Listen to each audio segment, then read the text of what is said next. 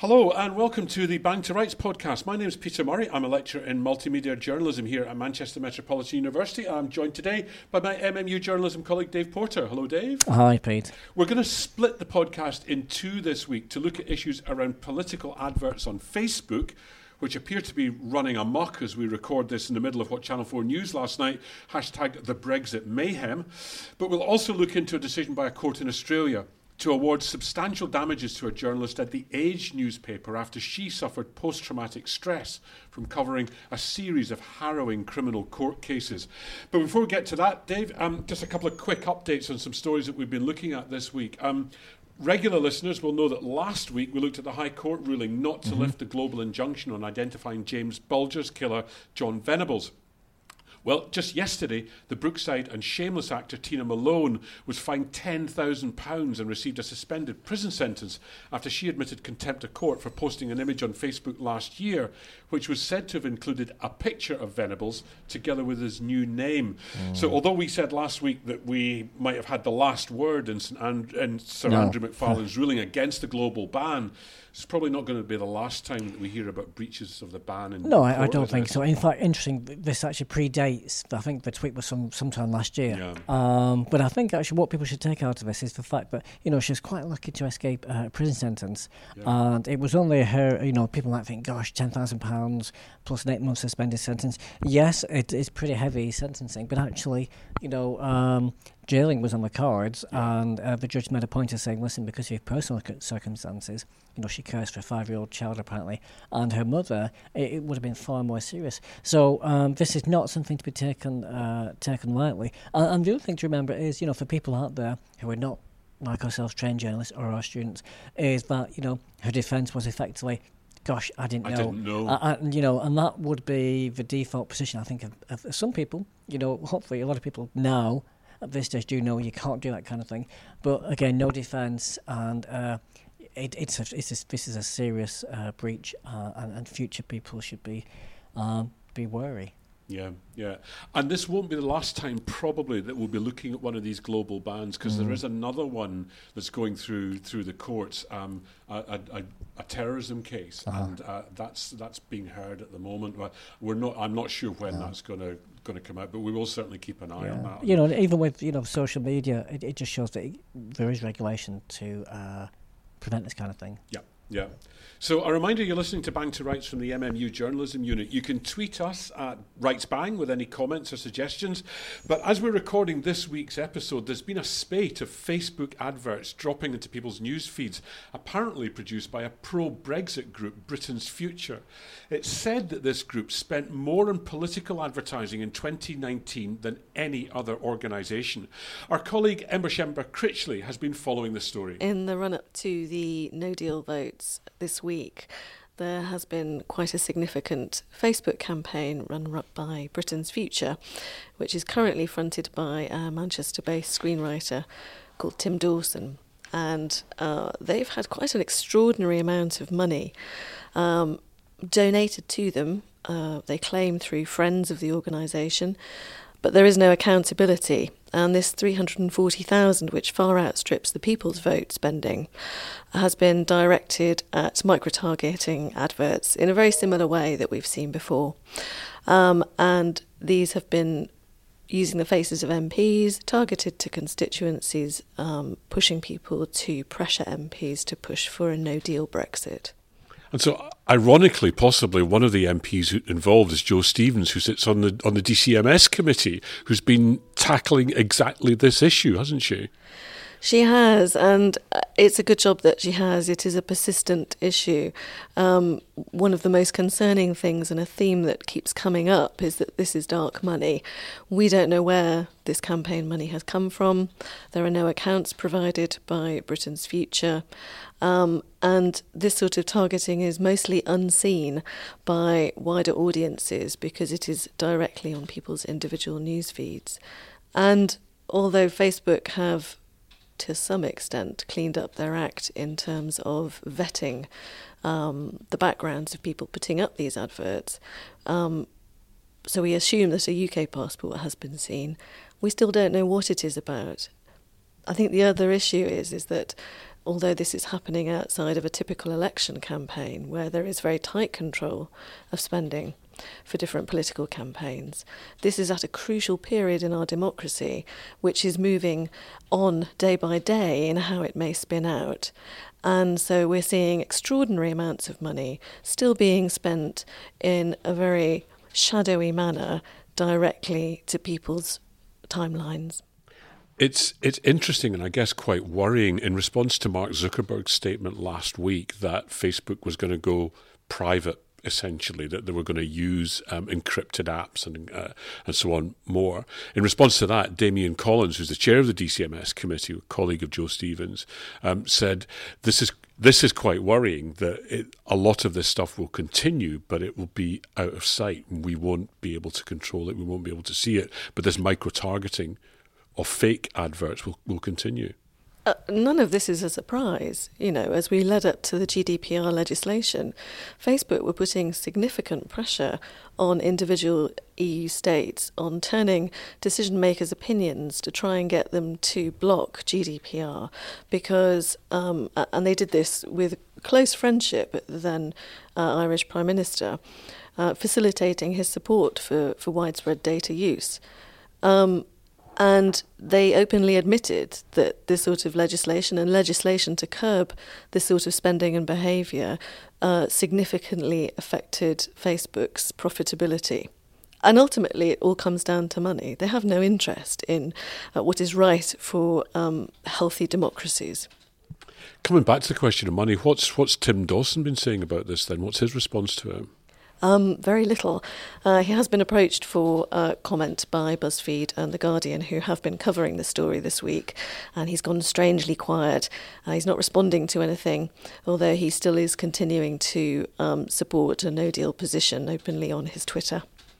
Okay, well, we may come back to this, but for now, Ellie, thanks very much indeed. So just before we came on air this afternoon, we spoke to the Bristol Central MP, Jo Stevens, and asked her if she's surprised that she's been the subject of some of these Britain's future adverts. It amuses me more than anything else because obviously there is a significant amount of money being spent by this pro-Brexit group doing micro-targeting of advertising. Well, micro-targeting my constituents in Cardiff Central, of whom in 2016 nearly 70% of them voted to remain, and all the polling since 2016 shows that that's now over 80% would vote remain in another referendum. They're wasting their money. The constituents getting in touch with me, 95% of them now are writing to me or contacting me to say, can you stop Brexit? So it's not working, it's having the opposite effect. And have you been across any other constituencies where this is happening? Yes, I mean, I'm aware that they have targeted many Labour MPs' seats, both Leave and Remain seats, predominantly Leave, but some Remain as well. So we know that this is widespread advertising that's going on across the country.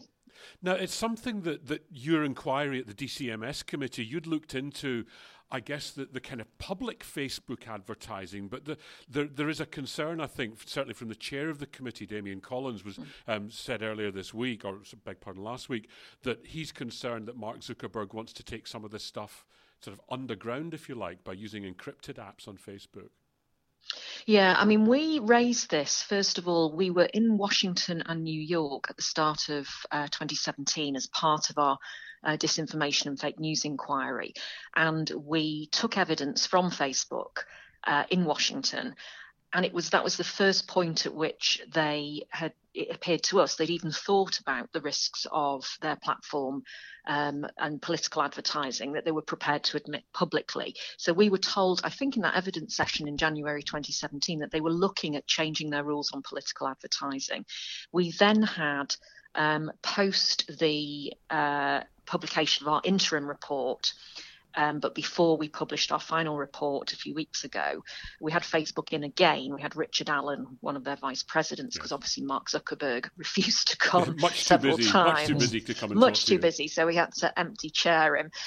They sent Richard Allen instead, and at that point they had just introduced these new rules, which they were lauding about giving information to people about political advertising, where it was coming from. But we knew almost immediately that these new rules that they'd introduced were no good. So there's much more advertising now going underground, dark ads, as they call it. There's been stuff in our report about Mainstream Network, which were, again, targeting individuals and groups of people in particular areas individually, so that no one else knows that they're, who's seeing this advert and who's being targeted, to get them to contact their MPs and to say, it's all pro-Brexit stuff. Now, whether or not the various resolutions and amendments going through the House of Commons this evening, whether or not there is a vote for a second referendum, there is quite a serious issue, isn't there, about advertising, political advertising being used in this way, whether we're in an election period or not? Absolutely. It's become very, very clear that effectively, this is a Wild West area of election and referenda campaigning, because all our electoral laws that cover elections and referenda were made pre the digital era, so they're completely unfit for purpose. And we make a number of recommendations in our 2 reports about what we think should happen, but we make a specific recommendation about transparency requirements on tech companies to make sure that paid for political advertising, and that's not just party political advertising, but political advertising like the things we've just been talking about, are publicly accessible. They're clear, you can search and find them, and there's identification of the source of the advert, so who uploaded it, who paid for it, and the country of origin. Because what we did find out in our inquiry is that obviously Facebook and other platforms were being used by foreign agents in order to influence elections and referenda, both in the UK but also in America. Hi, Joe, Dave here. It's interesting, there was a piece by Mark Zuckerberg yesterday, which a 3,000-word blog, apparently he talked about how he wanted to change, Facebook from a town square conversation to one in your living room. And actually that move towards privacy, that's interesting, isn't it, where this kind of ties in, where, the targeting of people on a very individual level. Yeah. Do you see that as obviously that's in your sights as politicians to address that possible danger? Yes, and we're really concerned, although our inquiry has finished, we're still being sent evidence, and so we will still be looking at this issue over a period of time, because obviously, things are happening pretty much every week on it. The problem, I think, for Facebook, and the problem for Mark Zuckerberg particularly, is that trust has broken down. So we cannot trust Facebook anymore because of what has gone on in terms of data breaches, and the things that we discovered in our inquiry, and also the investigative journalism, really superb investigative journalism that went on to disclose what had been happening in relation to Cambridge Analytica. So Mark Zuckerberg now is thinking about, this sort of thing you talked about where everything is private, but he's still not saying what role Facebook is playing with that in terms of what Facebook is doing with that data. And this is all about capture of data, because that's what Facebook's business model is. The more data they have, the more advertising they can sell, the more money they make. Joe, I know you've got to go, but one last question, really. You said in the report, and you've recommended to the government that they should take action, on kind of controlling Facebook, but also the issue about directed political advertising. Now, the government has its plate full with other business at the moment, but do you think, what are the chances of the government actually taking some action on this? Because you also referred in the report a couple of weeks back to what's going on in France and Germany. Yeah, well, we are still working with other parliaments. So we had an international grand committee with representatives of 14 parliaments representing nearly 500 million people. So we're still working with them. The government will have to formally respond to our report, probably by the middle of April. And we're also waiting publication of the online harms white paper. So we will hope to see in that white paper the taking up by the government of our recommendations, because when we published our interim report, we had a very poor response from government. They only responded to about, I think it was 8 of the 40 recommendations, something like that. Yeah. So this time we want some proper responses. We want to hear about proper regulation, whether that's on a UK basis or working with other jurisdictions, but certainly self-regulation cannot be allowed to continue, because it's been shown that doesn't work. So it is time for there to be some regulation on tech companies, and that's both in relation to beefed up powers for our Information Commissioner Office and our Electoral Commission and heavier sanctions, but also the competitions and market element of the tech companies, because at the moment it seems as if what applies to every other sector, every other industry in terms of competition law is not being applied to big tech. Okay, Jo Stevens, thanks very much indeed for coming on Bang to Rights. Thanks a lot. My pleasure. Thank you. So that's Jo Stevens. Thanks very much indeed to her for sparing some time to come on. For her and lots of other MPs. Very, it's very an extremely busy time. But yeah, very interesting to hear that from some of the inside discussions that are going on there inside the DCMS committee and why they got to the conclusions that they did. So more now on the landmark ruling that I mentioned at the top of the programme and the decision by a senior judge in Australia to award damages of around £100,000 to a journalist at one of the country's most prestigious newspaper, the Melbourne Age, over a psychological injury that she suffered while covering dozens of murder cases, gangland violence in the city in the noughties, and some graphic testimony during various criminal trials that she covered. Now, it's not the first time that a journalist attempted to sue their employer over occupational post-traumatic stress disorder, but it is the first time that anyone succeeded. Now, one of the issues that came up during the case was whether the Age could have prevented the psychological injury if the paper had adopted the kind of peer support programme which some news organisations have in place. We've already heard a couple of months ago on Bang to Rights about the programme which runs at the Reuters news agency. A little earlier, I spoke to Alison Ramage, who's editor of the Australian Broadcasting Corporation's main TV news programme, about this case, and also about the peer support programme which ABC has for its own journalists. Well, apparently it's a world first. This was an Age journalist who's only known as, I think it's YZ was the name she was known by in the court. And she sued the Age newspaper, one of the biggest newspapers in Australia. She sued them for the post-traumatic stress disorder that she suffered as a result of her work. She was initially a police reporter, so she was going out to horrific road accidents and murder scenes and so on.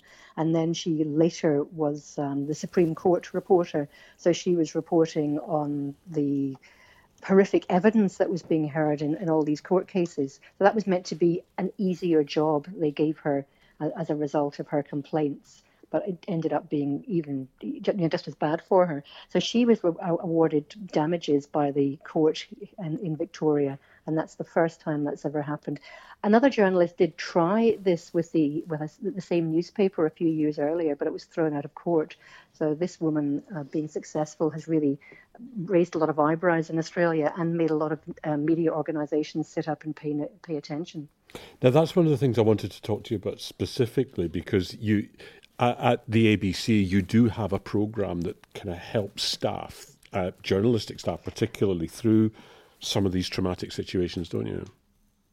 Yeah, we've got a thing called the Peer Support Programme. It's been going for quite a long time, actually, about 10, 15 years. And it's a programme which is peer-to-peer, so journalists and camera operators and some managers. They're volunteers. There's no special pay involved, and when I say they are trained, but when I say they're trained, they're not psychologists or counsellors as such, but they're given training in identifying trauma in colleagues. They're taught how to be empathetic, and they're taught listening skills. So these are people that if you've been out to a particularly traumatic story or you've been to a horrible crime scene and you feel, when you filed your story and you actually sit down and think about what you've seen, you feel you can't handle it on your own, you can turn to these people and you can have a chat with them, you can talk on the phone, or you can go for a coffee with them. And it's been really, really successful. I think it was a trial program initially and nobody knew how it would work out, but it's now regarded as one of the best in the industry here in Australia. And is it something that, I mean, you and I both know, having worked on difficult news stories, that quite often it's maybe hours or sometimes days afterwards before you kind of realise the emotional impact that it's had on you. It's almost like as if you're anaesthetised for a couple of days, and then this thing can flood over you. Well, that's right, because when you're in the thick of it, the adrenaline takes over, and you're just focused on news gathering and filing and making sure that you get everything done. Often, as you say, it's a few days later, or a few hours later, or a few days later, and you suddenly realize that you're not sleeping very well, or you're having flashbacks to the things that you've seen and the people that you've spoken to. So yes, this is something that you can approach somebody on the day, you can approach somebody the next day, or you can approach somebody weeks and months later, and they'll still give you a very sympathetic ear. There's no time limit on it, just as there's no time limit on trauma. But I've never actually used it myself, but colleagues who have, they speak really, really highly of it. Just having somebody who has been through similar situations, perhaps not the same story, but been through similar situations, who can understand what they're going through the way a civilian counsellor, if you want to call them that, a civilian counsellor might not have that same understanding. And is there, I mean, I guess a lot of newsrooms are very similar, and journalists working in fast-paced news do find that there's a kind of macho culture around some of this stuff, and particularly, I guess, the sort of received view of the kind of macho matey culture in Australia. Has it been a bit of a jump for people to take this up rather than being seen as being, I don't know, soft? Well, I think that's something that's really surprised me as a Brit coming to live in Australia. It does have this reputation as being very matey and blokey and quite tough. But I think actually when you really live here, yes, of course, there's an element of that. If you go to the pub, you might come across that sort of attitude. But newsrooms seem to be very well evolved here. I'm very happy to say the journalist at The Age maybe didn't have the same experience I've had, but maybe it's something about working in broadcasting. There's something more empathetic about it. And people, I really have found that people are very good at asking, how are you? Are you coping?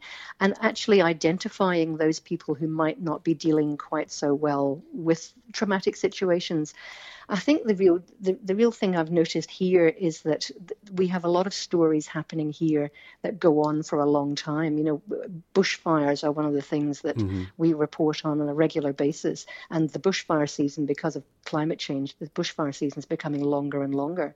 It used to just be a couple of months of the year, and now we're seeing bushfires all the year round. But they're not put out in a day the way a house fire is. These things go on for days and weeks at a time. And people really get fatigued by it, and it has a really sort of cumulative effect. And I've noticed that when we send, as a manager, when I send journalists out on these stories, they come back absolutely exhausted to the bone, and that's the point at which I feel I often have to step in and say, you can't go back out on that story tomorrow. You've got to take a couple of days off, and that's when I might refer them to the peer support program.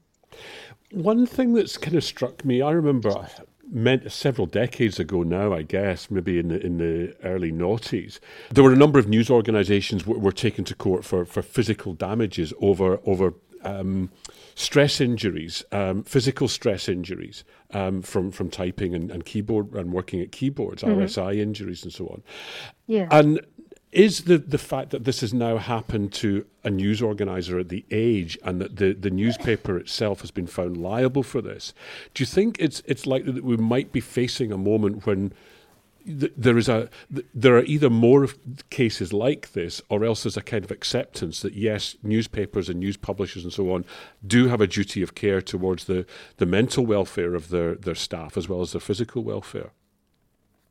Well, I wouldn't be at all surprised if managers at higher levels than mine, in the sort of boardrooms of organisations like the ABC and the Age newspaper, are talking about this case. It's a legal precedent that's been set, and I wouldn't be at all surprised if those conversations are being had about, this might be opening the floodgates to similar claims, which is why I would think that the ABC is very happy it's got this peer support program set up, because that's something I imagine that they would be bringing to the table if an ABC journalist were to try and bring a similar case against the organisation looking for damages. Alison Ramage from ABC, thanks to her as well for coming on. A big thanks to Ali for that. I actually had to do the interview in a bit of a hurry and the studio was busy, so I'll tweet a picture of the DIY lash up that I had to use to record that in the newsroom in the journalism staff room. But actually we're doing the same thing here, and we had to do the same thing with the Joe Stevens interview. So I hope my mobile journalism students will be impressed.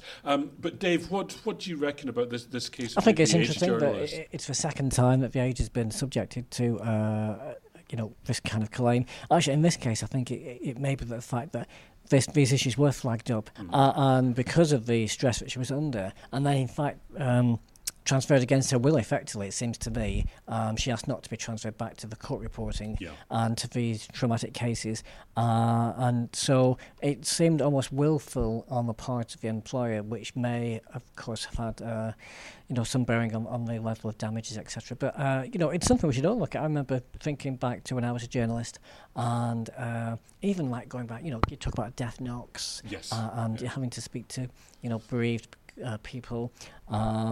I was once threatened with a BMP in my office, and the police came in and gave some measures on how to keep myself safe, etc. So I think there has been some some movement forward, but I think as a profession we're pretty have been pretty macho in the past, and just get on with it and do it, and as long as you get the story, we're not really interested in what happens to you. Just get the story. Yeah. So as Alison said, the atmosphere is changing in Australia, but I think globally it's changing as well to some extent. So if you want to hear some more of that and some more on the Reuters peer support programme, I'll tweet a link to the previous edition of Bang to Rights back in, I think it was early January, when over the Christmas time when we spoke to people about this. So we will almost certainly return to that. But for the moment, we have been Bang to Rights. Thanks very much, Dave. Thanks, Pete. Remember, you can subscribe to Bang to Rights on Apple Podcasts, and as usual, you'll find us on Stitcher. You can search for Bang to Rights on the MMU Northern Quota SoundCloud feed. It's all one word, MMU Northern Quota. But Dave, just before we go, what's NQ been covering this week? Well, so far, Matt's been running a live blog on, of course, the parliamentary antics that we've been seeing. But tomorrow we've got the climate change protests in Manchester, so we'll be reporting live from there. So watch the Northern Quarter Twitter feed. Absolutely. And so Ellie has promised to come. She's also going to be covering the demonstrations, and she'll be back on Bang to Rights with us next week, I think, with some more kind of in-depth reporting on that. But there'll be extensive coverage on the strike on Northern Quota tomorrow and probably over the weekend and possibly into early next week. There's quite a lot. There's a large reporting team covering it. So do please check that out. Finally, remember you can tweet at us at RightsBang. Follow us for updates about the podcast and any cases and stories we're following in the courts and in the news. And do please let us know if there are topics or issues from the lectures or from your reading that you want us to cover in any future editions. But in the meantime, thanks very much for listening. We'll see you soon.